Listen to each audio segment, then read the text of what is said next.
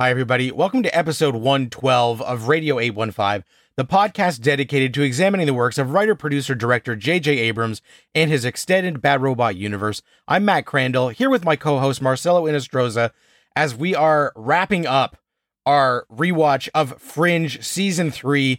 Today we are going to be talking about the 22nd episode of the third season, The Day We Died, the universe colliding finale that aired May 6th, 2011, written by Akiva Goldsman, J.H. Wyman, Jeff Pinkner, directed by Joe Chappelle, one of the mainstay directors of the Fringe universe.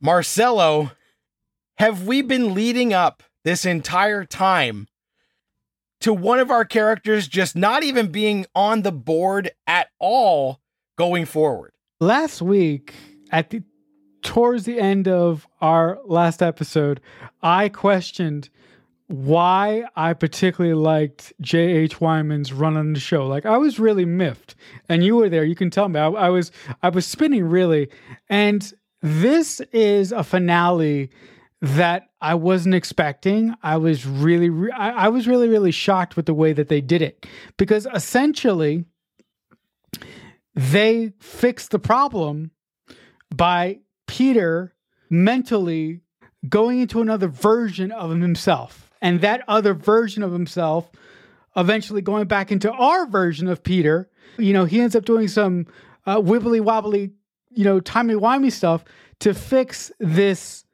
calamity between our universe and the all universe. So this episode of Fringe was very, very Fringe-y in a way that I didn't expect. This is not what I imagined. When they did this episode, no one could have predicted where they would have taken it. And it does create one of the most dynamic and thrilling episodes of the series, bar none. Forget of the season. It definitely is of the season. But I don't want to be like that guy. There is a lot of stuff that, on further reflection afterwards, that starts to really sit wrong with me in terms of what they did do with this story. But when we do open this episode, last week, Peter got into the machine after Olivia became the crowbar, and he was going to do the damn thing. But when he stepped in, all of a sudden, he woke up in the future. We saw him at One World Trades. I assumed wrongly, that it was 2021-ish, because there was a plaque that said it was dedicated in 2021. The beginning of this makes it clear that it's actually 2026.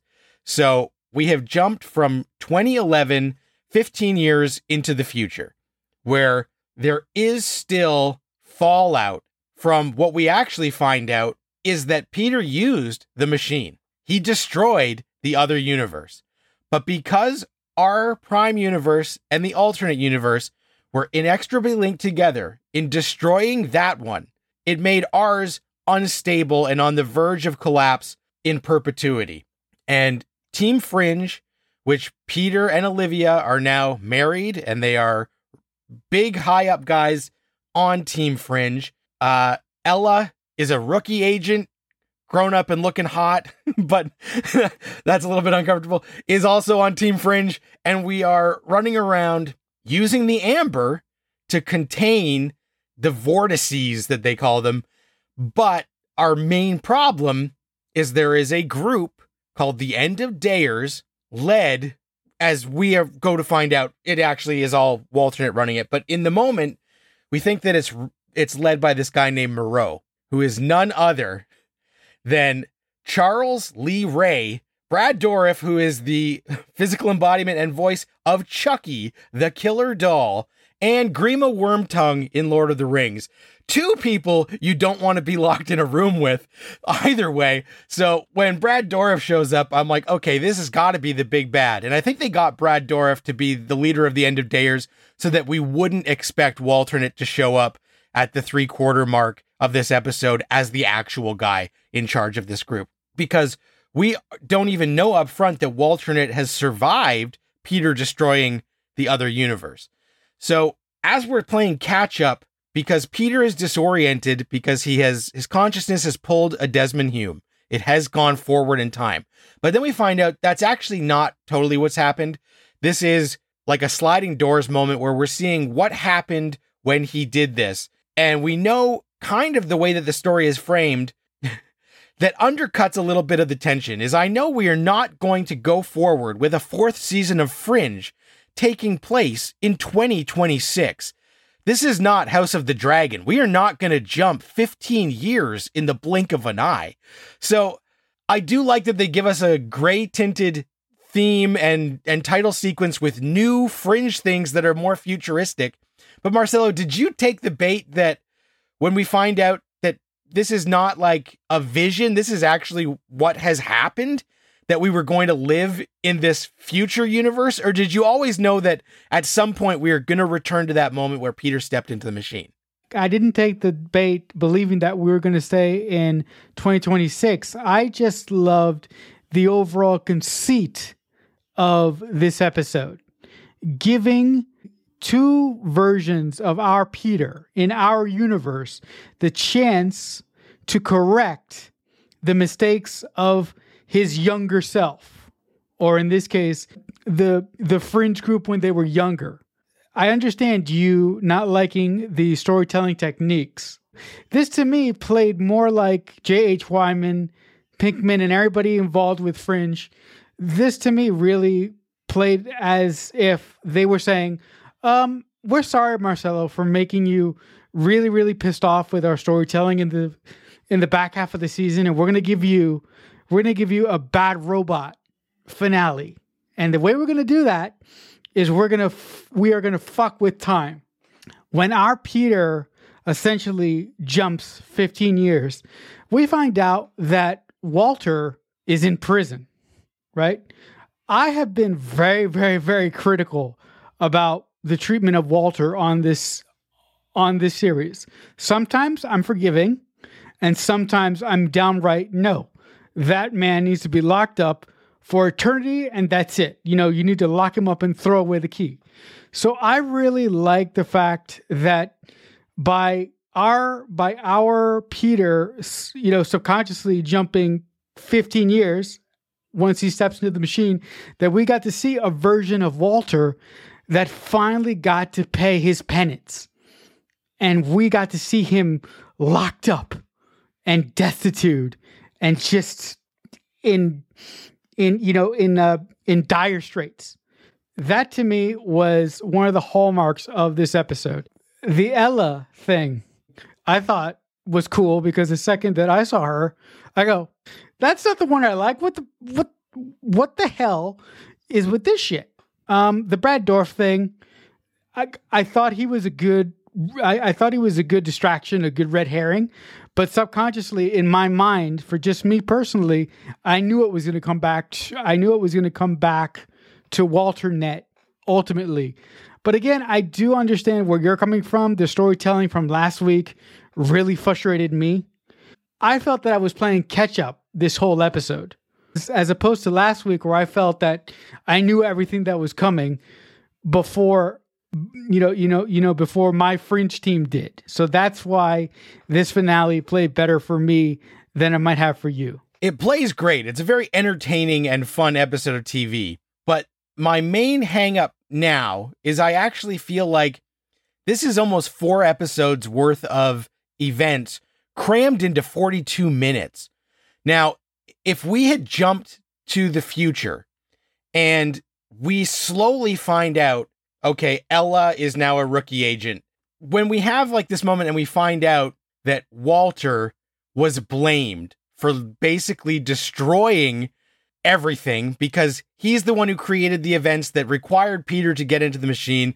And Peter even says, well, it was me who went into the machine and did the damn thing, but Walter was the one who took the fall. And so when they recover a machine from the end of Dayers, he says the only person who can help us uncrack what's going on here, and if there's a way to save our universe, or at least track these people down so that they can't fuck up everything worse, we need Walter. And we find out from Broyles, who's a senator, Walter has been locked away for years, and there's no way we're letting that guy out, but they let him out. And he has a reunion with Peter, and he has a reunion with Olivia, which it's great to see Walter pay the toll and be so broken, and he has these nice reunions. But for us, Walter, Peter, and Olivia have only been separated for 14 and a half minutes.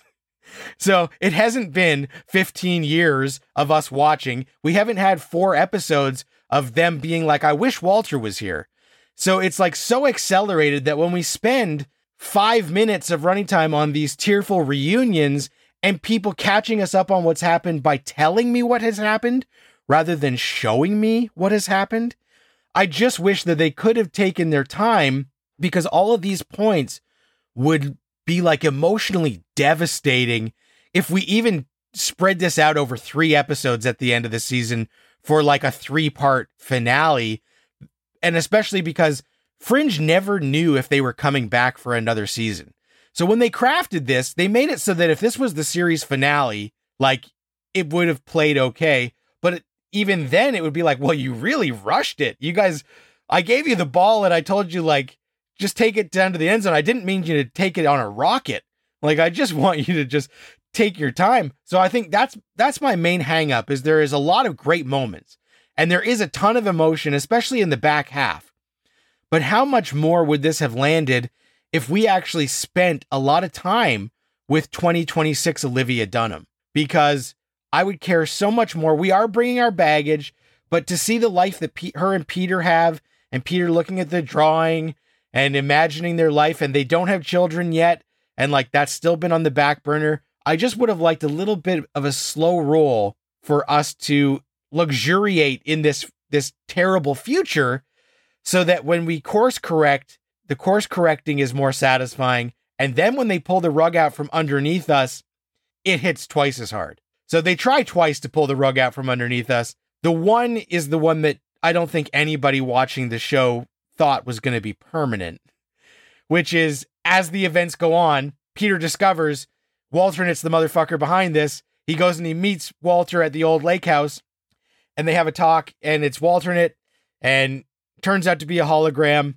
because Walternet has been stewing, and his ultimate plan is to take everything away from Peter and punish him, and Olivia Dunham is killed. And I'm like, okay, imagine how much more this would hit if I thought for even half a second that Olivia Dunham was gonna fucking get murdered in the season 3 finale of Fringe. Did you buy that Olivia could possibly actually die?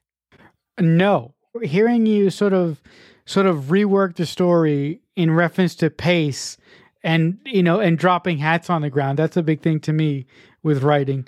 Now I'm really starting to see the problems that you had with this episode. Leading up to this episode, over 4 weeks would have been better. But yeah, I just, you know what? This doesn't happen on the show. Too much. But you just changed my mind. This episode would have worked so much better. I'm serious, guys. This does not happen often on the show. This episode would have worked so much better if they would have led up to everything. And if we would have spent some more time in 2026 and then gotten the big pieces of this finale. That being said, though, I did not remember Walternet's alternate plan of taking everything away from Peter, which ultimately led to the death of the 2026 version of Olivia Dunham. With that being said, I knew that wasn't going to be permanent, because we did have another season we do have another season to talk about. But at the time, I imagined that I was probably sitting at home going, holy shit, they just killed Olivia Dunham. What the fuck are they doing? From a sense of story, now that you've reminded me what proper good storytelling is like, this doesn't really work. Well, and I just want to be clear. Here's the thing. I do think this is like a 9.0 out of 10 episode. This is an incredible episode. It's great. I just think it could have gotten to a 10 out of 10 if we stretched this out over a 3-episode arc. And over the course of the 22-episode season, I could easily eliminate 3 standalone half mystery of the week, half universe episodes, collapse those into one, and expand this out to just make all of these things that they had planned hit so much harder that, we would be puddles on the floor when Olivia gets killed. Now, obviously at the funeral, when we see Peter up there and everything's going on, it starts to get to you just because of the collective baggage of Peter and Olivia over 3 seasons.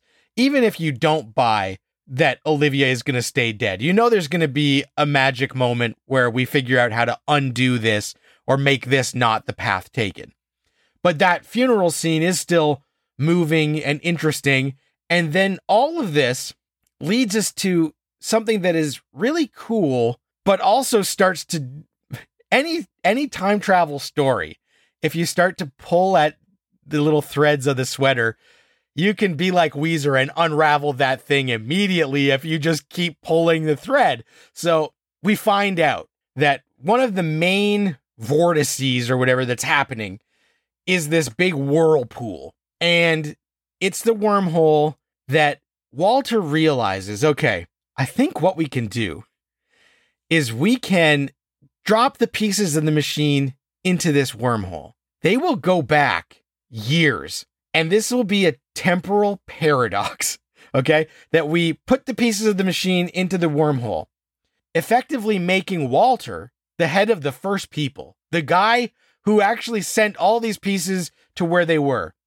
And by doing this, we can somehow influence Peter so that in the moment where he stepped into the machine in 2011, he will have the knowledge of these events, and he will be able to, instead of destroying the alternate universe, he can make the choice to merge the universes in a way that lets both of them exist and stabilizes the disruptions that have been happening since whatever Walter did. And in this moment, we don't know what they're talking about exactly. We would later come to realize that basically what Peter is going to do is going to build a permanent bridge between the two universes. So after they decide that this is what they're going to do, Peter does wake up back in the machine in 2011. So it's like a very like, this is what we're going to do. I'm going to do this. And again, it works in the moment. It's perfectly fine. It's just like when I'm watching Bill and Ted's Excellent Adventure and they say, dude, remember to put a trash can at this prison that's going to then land on this dude's head, and then we'll throw some keys in a bush so they can find the keys. And they're like, yeah, we'll just do it all later. And we don't see them do it. But all these magic things happen because they said they were going to go back in time and do it. So we just go down that rabbit hole of this is how it is. If they say they're going to do this thing, we can rewrite history based on what happened. So when Peter starts to merge the universes, all of a sudden, Folivia and Walternate are in the same room as Olivia and Walter, and they're all watching Peter in the machine as the two universes are bridging together. Marcelo, what are you thinking as this is the solution? How did we not know this was a possibility before? Why have we been speaking end of days when obviously the best thing would have been let's stabilize both and have them live in harmony? When Walter starts talking about, time travel and a paradox, I liked this wormhole concept. But again, this whole conversation is making me realize that if this episode was executed a little bit slower from a writer's perspective over several weeks, the emotional beats would have hit harder. We would have been puddles on the floor. And when Walter suggested this paradox basically could have been a way to answer and solve the question of the entire series. Everything that has happened in this series is the fault of Prime Walter, our Walter. So seeing Walter come up with a solution as a way to heal the damage that he's done to both Olivia's world and to our world is so fascinating. But again, in reference to execution, I'm sitting here going, when I write time travel again, I really need to think about it. Like I said, I don't like to get hung up on mechanics of time travel because the minute you start to overthink it, you can undo all of it. And the final moments of this back in 2011. So in 2011, when I was watching this less critically, this was one of the best finales I had ever seen. And I still, like I said, it's a 9 out of 10. I just feel like we could have got to the 10 out of 10. And when they have bridged the universes, Peter comes out of the machine. He's like, guys, check your beefs at the door. We're going to fucking work this shit out.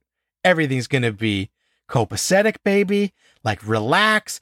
And so Walter, Olivia, everybody starts to relax a little bit. They're like, okay, maybe we can, team up. I guess we can do this. And all of a sudden, Peter's like, yeah, see, guys, I was blah. And he fucking disappears. And I'm screaming. I'm like, no, what in the hell?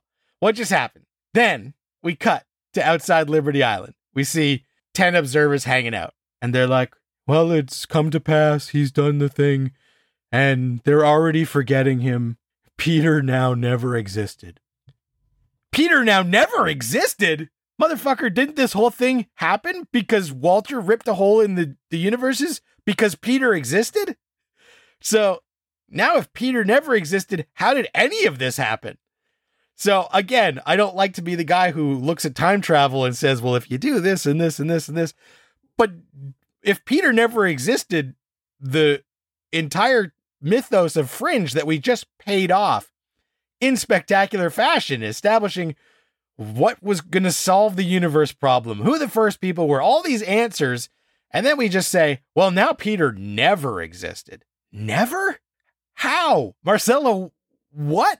This was a finale moment that sends you screaming until the show would come back. But I'm just like, never? If they had said Peter is gone now and they don't remember he was here. Okay. So all these events in the parlance of Bad Robot, whatever happened, happened. But no, Peter now never existed. Motherfucker, what did you say to me? Yeah, when you think about it, that doesn't really work because by the observers saying Peter never existed, the whole construct of Fringe as a series collapses within itself. If Peter never existed, then Walter's version of Peter never gets sick. Olivia never goes to the Cortexavan trials. The Hamburg flight that kicked off Fringe never happens. So I think that Jeff Pickner and J.H. Wyman, who wrote the teleplay for this episode, really did the best that they could have done. But with that being said, they could have done much better, especially if they knew that I would have erred on the side of caution if they weren't absolutely sure that they were coming back. Because if they didn't come back for another year, this could have been another lost situation, right? We got so many good ideas in here, but ultimately it felt like a smorgasbord that collapsed within itself because the writers decided to go for everything in the kitchen sink instead of being pragmatic and giving us just a little bit to tie up the entire Fringe mythos, the entire Fringe mythology without doing some timey-wimey bullshit stuff that will potentially leave us going mad if the Fringe, if the show didn't come back for a new season. So on that, saying that, I feel that this finale, from a point of structure, didn't work. But it was entertaining. But if you think about it, and if you think about the mechanics of it, it doesn't work at all. It's one of those rare things where, like I said, one of my favorite episodes of the season. And I do think overall, with everything it does, it is incredible. And they give us so many great answers in the body of this episode that you're just having a blast. So if we're not overanalyzing everything, which of course, if you're listening to a podcast, you want people to overanalyze everything. This is a dynamic finale. And I remember back when I watched this just being like, holy crap, I have no idea what they're going to do in the next season. So as down as I am on it, it is still thrilling. And I do think that everybody gets a great moment. So like when we see slightly weary, a little bit grizzled Peter Bishop have to grapple with losing his wife, intense. Joshua Jackson is incredible. Obviously, Anna Torv, in her limited screen time in this episode, still amazing. Seeing that slightly older Olivia and how she's dealing with the new normal.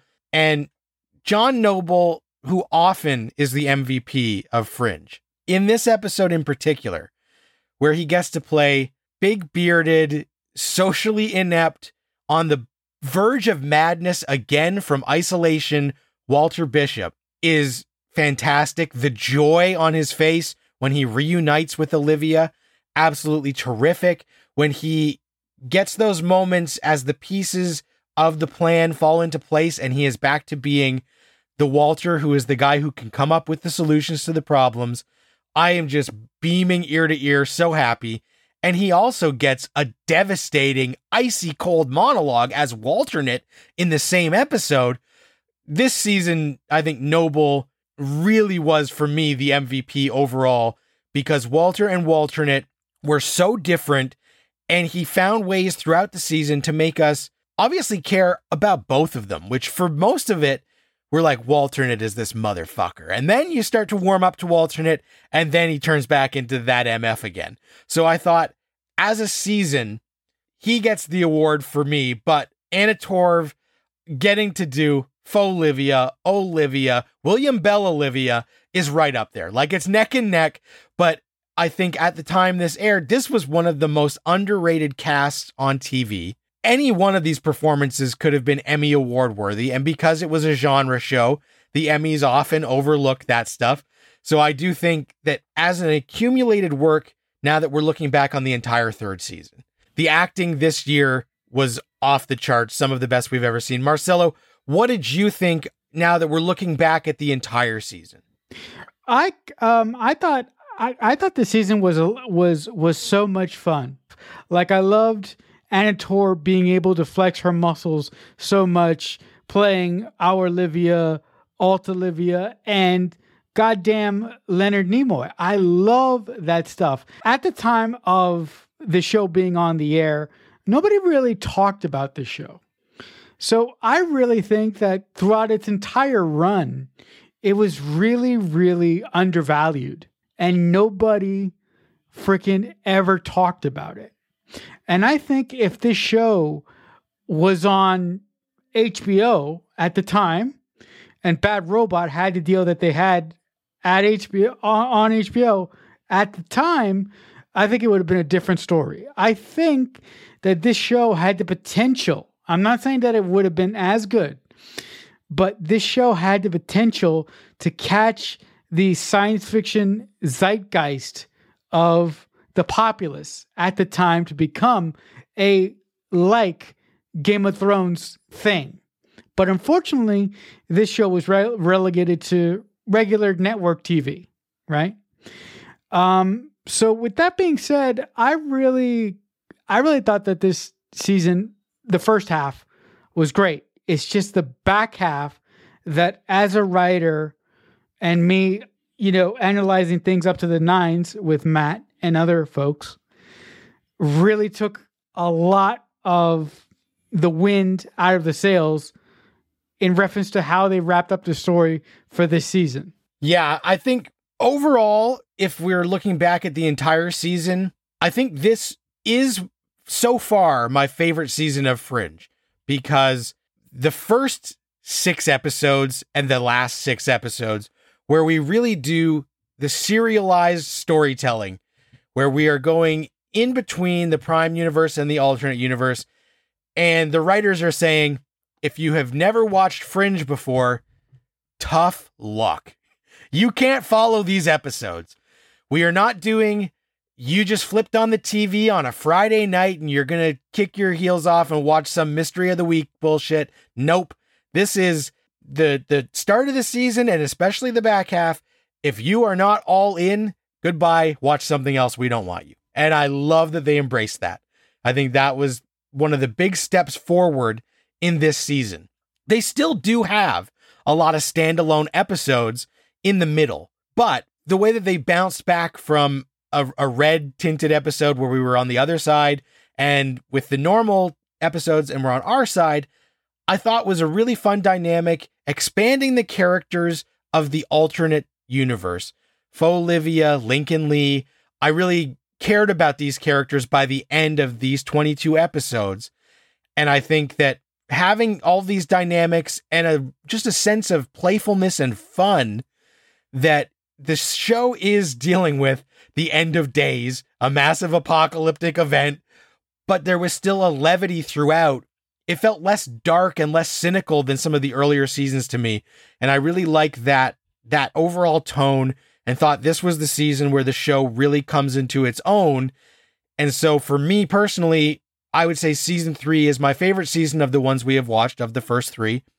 And it was a show that by the time this episode comes is firing on all cylinders. Where would you rank this season in the hierarchy of just the first 3 seasons? I would actually go 1, some of 3, and then 2, right? I thought, again, I thought this season was great. I really, really loved, like you said, them embracing the serialization, I love them embracing the serialized nature of Fringe and being willing to tell the audience, if you haven't tuned in before, you're out of luck, get the fuck out. I really, really appreciated that. But I felt that, just for me personally, I felt that I was ragging on the writing in the season. And as in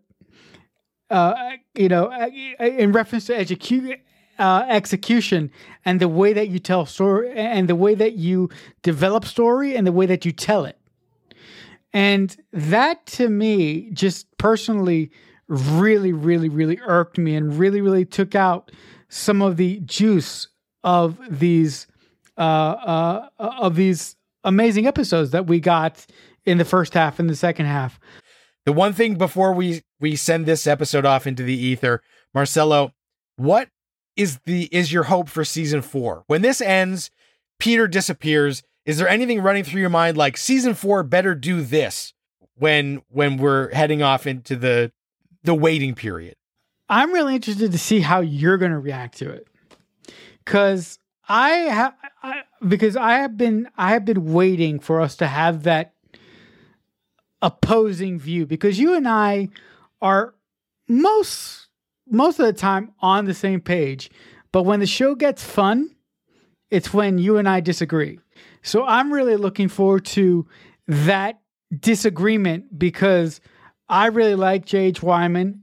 You don't. I accept Akiba Goldsman.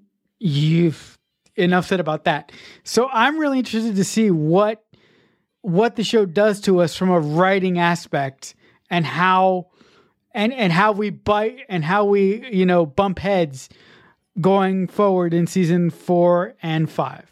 So that'll be fun to tackle. And when this finale aired, the main thing that was running through my mind was, if season 4 of Fringe does not undo this and bring back this version of Peter Bishop within the first 5 episodes, burn it all to the ground, was my thought.